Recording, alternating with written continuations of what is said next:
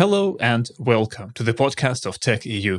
I am your host, Andrew Degeler, and today we are going to discuss two major funding rounds, then Spotify's Q3 report, then robotic firing by Uber in Europe, and also some policy news.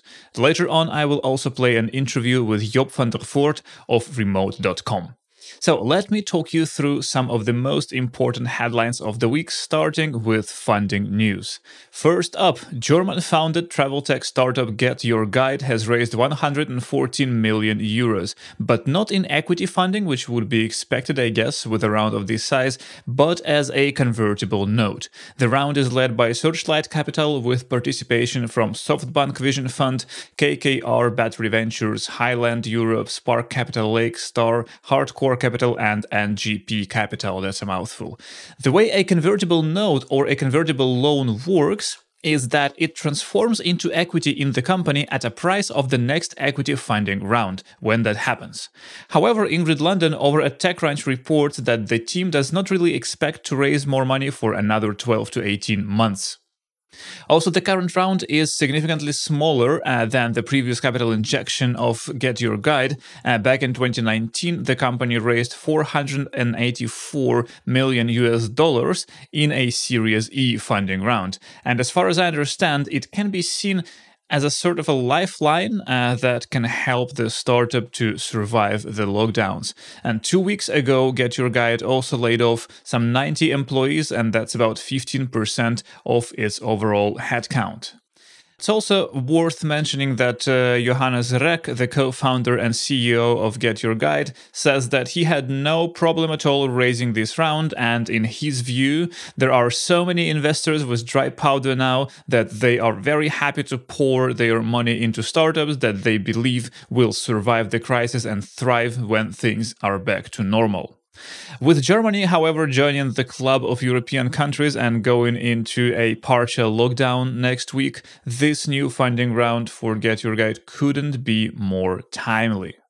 Now, another big funding round this week was raised by Codit.io. That's a Finnish real estate startup that uses algorithms to speed up sales in the housing market. The round was led by Nordic real estate investor NREP, and it will be used to purchase new homes for Codit's real estate portfolio. So I'm pretty sure that we did talk about Codit on this podcast before, but here's just a quick refresher on how it works. The startup's main asset is a machine learning powered real estate data platform that gives home sellers instant cash offers. Afterwards, if the offer is accepted, Codit becomes the owner of the home for some time. It takes care of renovating the purchased homes, and then it puts them back on the market. Now, the company aims to scale in its existing markets of Finland, Spain, and Poland, and also it is considering expansion into new markets soon, but we have got no further details as to what could be the next destination. Moving forward, Spotify has published its Q3 report, which looks reasonably optimistic. Per the Wall Street Journal report, Spotify had 320 million monthly active users, higher than its guidance. Paying subscribers, its most lucrative type of customer, grew to 144 million, which is at the high end of the company's forecast, the quote ends. So there's a whole lot of other numbers in the report, so I will try to quote them sparingly. Here comes. The company's revenue grew 14% and it reached 1.98 billion euros, so almost 2 billion euros, but it still ended the quarter with a loss of 101 million euros. A year ago, it finished the Q3 with a profit of 241 million euros, but that doesn't really mean much as far as I understand, as the executives say that they want to focus on growth rather than short-term profitability. And of course, let us see what Spotify has to say about podcasts. It's got a total of 1.9 million shows on its platform at the moment. In Q3, 22% of the monthly active users of Spotify listened to at least one podcast, and that would be 70 million people, so a pretty sizable audience. In August, the most listened to show was the Michelle Obama podcast, but then along came Joe Rogan and of course took the first place across all English-speaking markets and overall. Now let us move on to the big bad tech, starting with Uber. The company has been challenged in the Amsterdam District Court by the App Drivers and Couriers Union. The reason is that Uber has allegedly dismissed several drivers in the UK and in Portugal based solely on automated system analysis. Per the EU regulations, it turns out, in this situation, the humans in question have a right to request a review by a fellow human. Uber, however, says that the cases have already been reviewed by its specialists, and that happened before the dismissals were made. So an interesting part of this story is what the drivers were dismissed for. Uber did not provide a lot of details, but the union alleges that at least in one case, the reason was that the driver supposedly strategically logged out of the app to wait for surge pricing. If true, this would actually throw a wrench in Uber's PR works because, we've all seen that the company has spent years telling everyone how its drivers are entirely free to choose when and where they want to work. So we'll have to wait a while, of course, to see how this challenge gets resolved. In the meantime, the union is looking for more Uber drivers dismissed by a robot to join the collective action. It is also running a so-called crowd justice campaign to help to fund the legal standoff. In the policy land, this week has brought a variety of stories, so I will just read a few headlines. Italian watchdog investigates Google over alleged advertising market abuse. France's online ad lobbies file antitrust complaint against Apple. German watchdog launches new investigation into Amazon. All this is happening at the same time, and also it's happening at the time that the Commission is preparing the new regulations that are reported to curb the power of the big tech players and possibly prevent all transfer of data of European citizens outside of Europe. There was, however, another interesting story that I really wanted to highlight.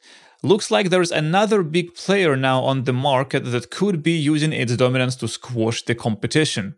The only problem is that this player is a local one. It's Germany's most valuable company, SAP. Politico reports that the Commission and Germany competition authorities are looking into SAP's practices, but the whole situation is kind of weird. For example, Margrethe Vestager, the face of European antitrust, she is also supposed to be boosting the European digital champions. And SAP is certainly one of those champions, right? So anyway, a complaint against SAP in Germany was filed back in 2018, and it argues that SAP abuses its market power to coerce customers into accepting excessive licensing fees. The company itself says, however, that it follows normal industry practices. Independently of that complaint, the Commission is also reportedly looking into the licensing practices of SAP, but it did not offer any comment or confirmation of that process.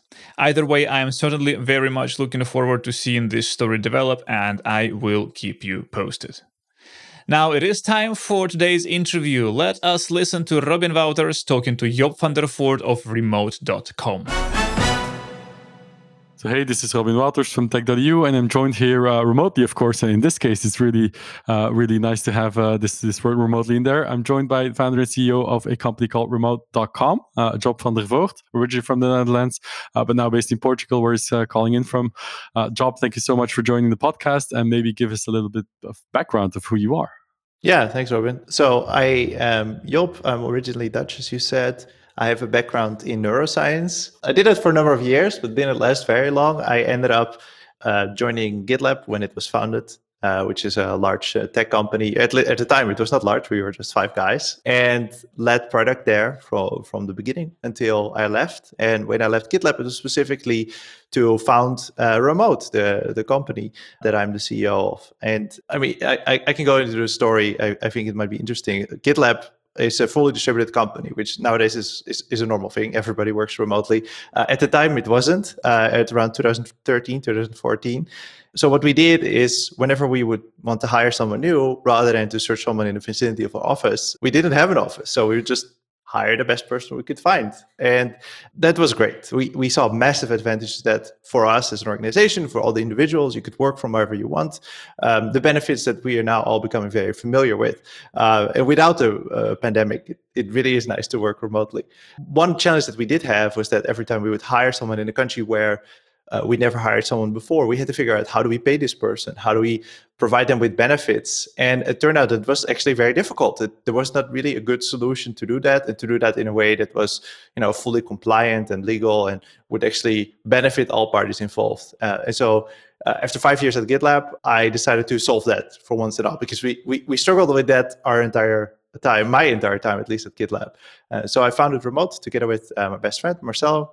And so what we do is we specifically solve this problem. So Remote allows you to employ people in other countries through Remote. And then what we do is we take care of payroll, we take care of the benefits, and anything that comes with employing someone locally.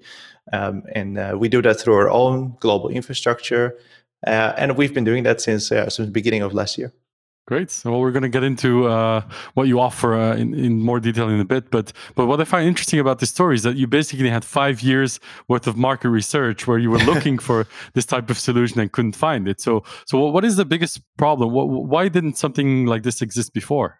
There are some solutions available, but there's a few complications here. First off, there were not many organizations that would hire 50 people in 50 different countries. And so the typical solution for this problem, and the actual solution, is to start an entity, to found a company in every country in which you hire people in. That's very time consuming and it's very costly. But typically how large companies would expand is they would open a satellite in one city, right? Like they would open up, now we're going to open an office in Germany, now we're going to open up an office here, and they would spend a significant amount of time to get started there, get an office, etc. So there was really not a need for a very long time. And once that need started to come, there are a few local players that would help you with payroll, but none of them would be ready for like a large tech company that quickly wants to hire people, that wants to offer really great benefits, and wants to be very competitive in doing that. So yeah, it's a combination of like there wasn't a market for it yet, but also this change came really, really quickly, and the alternative is just very expensive and creates a lot of overhead. Yeah, not just very expensive, also incredibly time-consuming, I assume. So in a way, you're sort of automating and taking away a lot of the HR work from these big companies that want to like grow fast internationally. But do you see it more as complementary? Do you actually provide these HR people with tools, or do you want to displace them in a way? So the way we like to think about it is that we just take away the entire headache of managing the bureaucratic bits, right? So the way we position our service is that you access everything through our app, and you just get a single invoice, and that takes care of all paperwork essentially that you would otherwise have to take care of. So it's not to say that we remove the HR function, we just remove the bureaucratic bit of taking care of payroll and benefits. It's still up to you to decide what kind of benefits you want to offer, how you want to, compensate people, etc. We just take care of, I like to describe it as we do the boring stuff, so you can focus on like the more important stuff, which is managing people and making sure, they feel included and they have a great career. Yeah. How do you actually pull this off? Do you have subsidiaries in all of these countries that you need to provide these services in? Yes. We haven't, for the size of the company that we're now about 35 employees in total.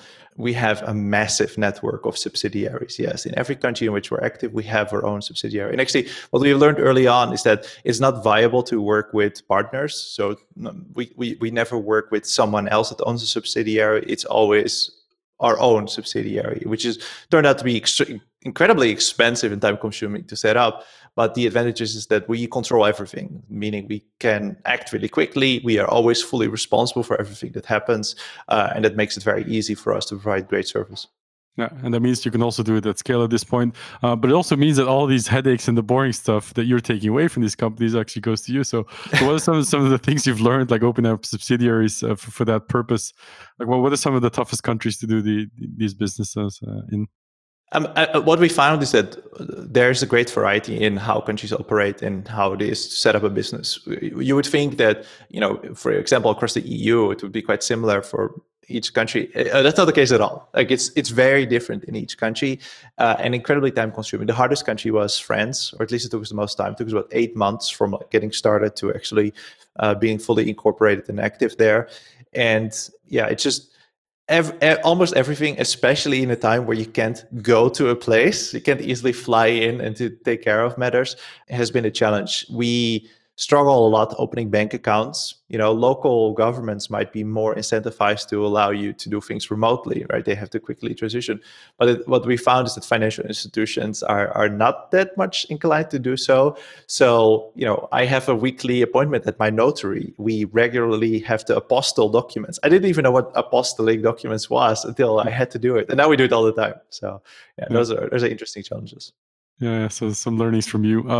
But then, who's your average customer? Like, what? Because you mentioned tech companies tend to have more distributed workforce and more used to working remotely and growing internationally that way. But do you have an average customer in the first place? And what do they typically come to you for in the first place?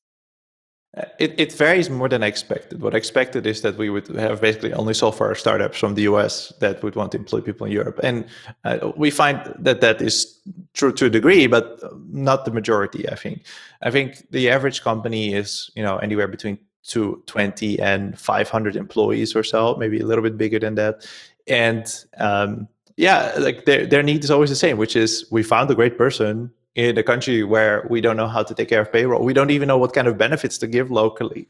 And that's how it almost always starts. Another typical customer we see is that, companies often start out hiring people as contractors. So they have the people invoice them directly, and they realize, wait, we're not compliant here. We're not, following how we should do things.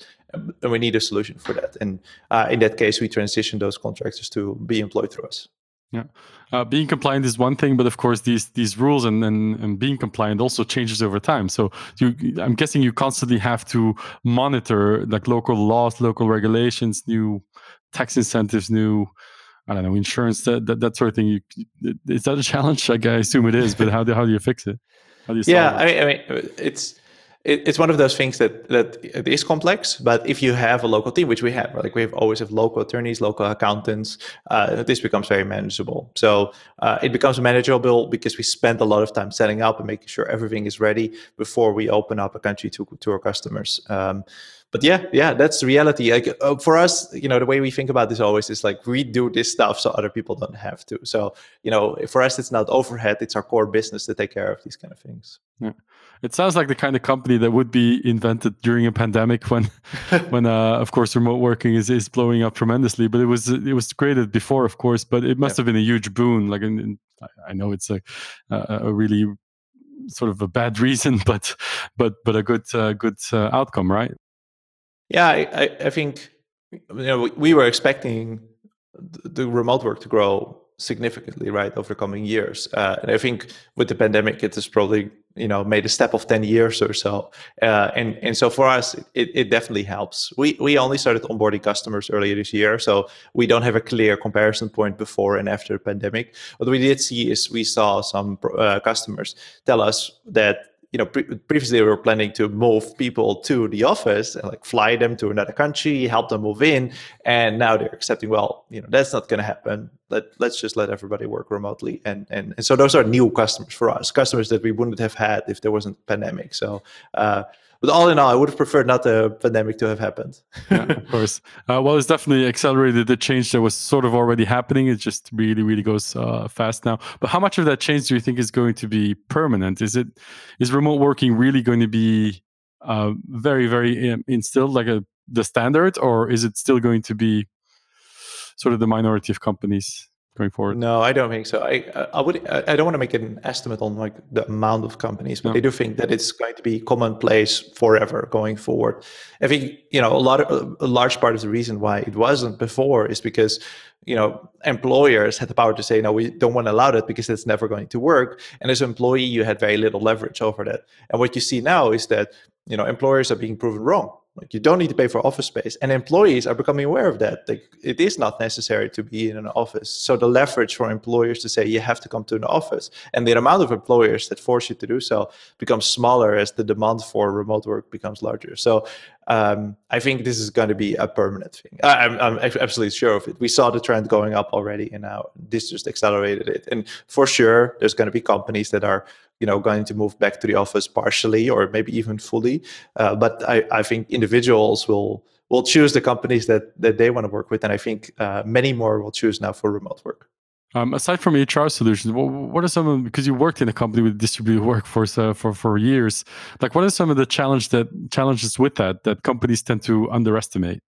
Yeah, I think I'm not sure if companies necessarily underestimate it, but I do think they don't do enough, or they're not thinking about it enough. There are two things. One is you stop having accidental interactions, right? Like spontaneous interactions. You walk into the office, you see your colleagues sitting around, you talk with them at the water cooler.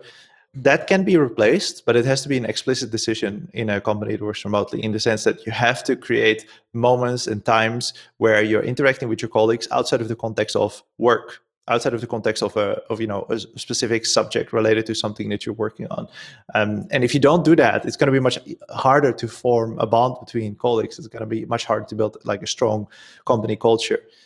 So that's one, and I think it's easy to solve, right? You can play games with each other. You can, set up a happy hour, whatever else. And the other challenge, I think, is that there's tendency to start doing everything in video calls, like in Zoom. And I think if you have a day full of Zoom calls, you're going to go crazy, especially if you do this for a number of days or a number of weeks and now a number of months. And so you have to shift to working more asynchronously, only having meetings where you actually need to have a meeting, and like move all other kind of work to not requiring to have meetings. And I think if you do those two things well, remote work will be better than it was working in the office. If you do those things poorly, it will be significantly worse to work remotely. Yeah, and aside from remote, do you have any other technology or tools that you recommend that companies should look at in your experience?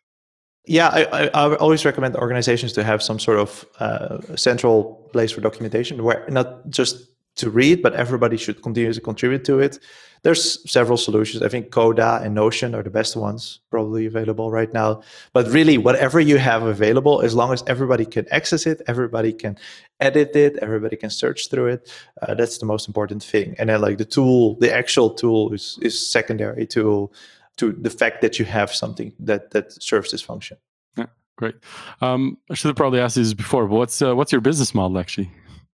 Yeah, we just charge a monthly fee per employee. It's very simple. It's a flat fee. Yeah, it's a flat fee. We charge $599 per employee per month. And that's it. We don't charge for anything else. The rest, we just charge you the cost of the salary and the taxes.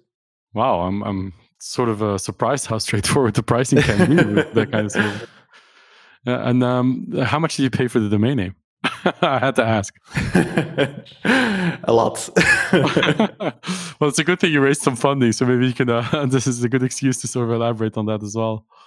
Yeah. No, it wasn't cheap to get the domain name, but we're doing well, so I think it worked out. Yeah, but you did raise a funding round. I think was led by Two Sigma, Index Ventures involved. So maybe can you talk about that a little? Of course, we early in the year, in April, we announced our fundraising. We raised a seed round of about 11 million. So it was Two Sigma Ventures, General Catalyst, and Index Ventures, and a few others, smaller ones. This is exactly what allows us to expand across countries, right? As you can imagine, it's incredibly expensive to open, entities in every country in the world, and this is the reason why we raised that. Yeah, it's quite a significant seed round, especially for European standards. Did this all happen remotely as well? Did all these meetings happen virtually and closing the deal, etc.? Yeah, it did. I think I haven't met all of our investors in person. So some of them I had because I knew them before. Others I had after they invested. But for the most part, I didn't meet them. And actually, most of my colleagues I haven't met in person. So yeah, I read a lot on Twitter about like how to do fundraising remotely, but I haven't found it to be hard at all. It's much more efficient. It's much easier to have many meetings in one day, to schedule them very close to each other. So. Yeah, great. What are some of the things you learned about this whole, working remotely that you already sort of experienced with GitLab, but that was really new for you having founded remote.com? Like what are some of the big learnings you take away from the last, let's say, 6 months? What didn't you know about remote working when you were working remotely rather than, finding a company to solve the challenges? I mean, I keep just being shocked by how difficult it is to do what we're doing. Like I expected that it was going to be hard to set up like the things that we do to set up in 10 different countries. But I think by then I expected that, well, then the rest is going to be like similar to those. And we could just basically copy paste the same thing we did. And what we're finding is that is not at all the case. every country comes with new surprises, new exceptions, new standards of doing things, and it's just this is a never-ending complex puzzle that we're trying to solve here. So I think that really has, for us as a whole team, has been incredibly challenging, and it's an exciting challenge. But it also made me realize that wow, it's like the world is not ready for companies to be fully distributed and hire 10 people in 10 different countries. So that stands out above everything else. Other than that, I've been working remotely for 6-7 years now, so I know that it works really well, and I know that almost everybody, in my experience, literally everybody, tends to prefer it if you do it well. Yeah. And well, why is it so challenging? Is it a question of just legacy that all these rules and legislation was made in a time where that wasn't even an option, or is it that policymakers are simply not adaptive to change quickly enough? Like, what is the problem here? Well, that's certainly right. They're not fast to make changes. It comes from a long history of how countries are set up, policies in countries, and incentives or lack of incentives that they have, right? And a country might want to encourage particular kind of businesses to work. They might want to protect employees in particular ways, or make it harder to be a particular type of employer. There's a million different reasons, but there's very little incentives for individual countries to standardize across multiple countries. Like, there's no reason for them to do that. The policymakers are not in contact with each other between the different countries, so they're not encouraged to do that in any way. And this wave of remote work, you've heard about like telework or something similar for many years, but it has never been in the context of, businesses are going to operate internationally, even small businesses, right? Like, at most they're going to have a hub in another country, and not the way that we're doing it today. And I think that change is just so incredibly rapid, especially with the pandemic, but even before that change is really, really rapid, where the cycle of change of governments is not in single-digit years, like it's a double-digit years at least. Yeah. And do you, as a company operating in this space, do you see yourself playing an active role in trying to change that on a policy level? Do you want to maybe influence policymakers on a European level or maybe even national levels? Yeah, of course. We are already working on that. Of course, you can imagine that's slow and difficult by itself. But yes, like there's many changes that have to be made for, different countries to be able to offer a competitive solution to making it easy to employ people, to make it easy to reward people, to compensate them, just issuing options to people, which is very common with startups. It's really hard across European countries, for example, and it has all sorts of adverse tax effects to individuals, which makes it harder to do business in those countries for tech companies. So yeah, there's so much to do. I can imagine. And from your experience, is Europe really lagging behind a lot compared to the US and maybe Asian Pacific region? No, I wouldn't necessarily say that Europe as a whole is lagging behind anything else. As I mentioned, every country has its own challenges, and those challenges are very varied, and they differ a lot on a country-by-country basis. Sure, Europe has its challenges, or many specific European countries have challenges, but so the US has a lot of challenges as well, right? Whereas in most European countries, we figured out how to provide great healthcare to essentially everybody at an affordable rate. That is a very different situation in the US, where we spent a lot of time thinking about how do we provide healthcare benefits to the people we employ, which is very complicated there. Whereas in many European countries, we don't have to provide anything, or what we provide is extremely cheap and very simple. Yeah, quite a complex problem you're trying to solve, but very interesting what you're doing. And maybe as a final question, because we were asking like, what's the most challenging country? What was the easiest country? What was the surprising one? Where is it the easiest to start a business or hire someone? So there's a difference between what is easy for us and what's easy for you as an employer. Because what's easy for us is countries that support employer of record models, which is really how we operate.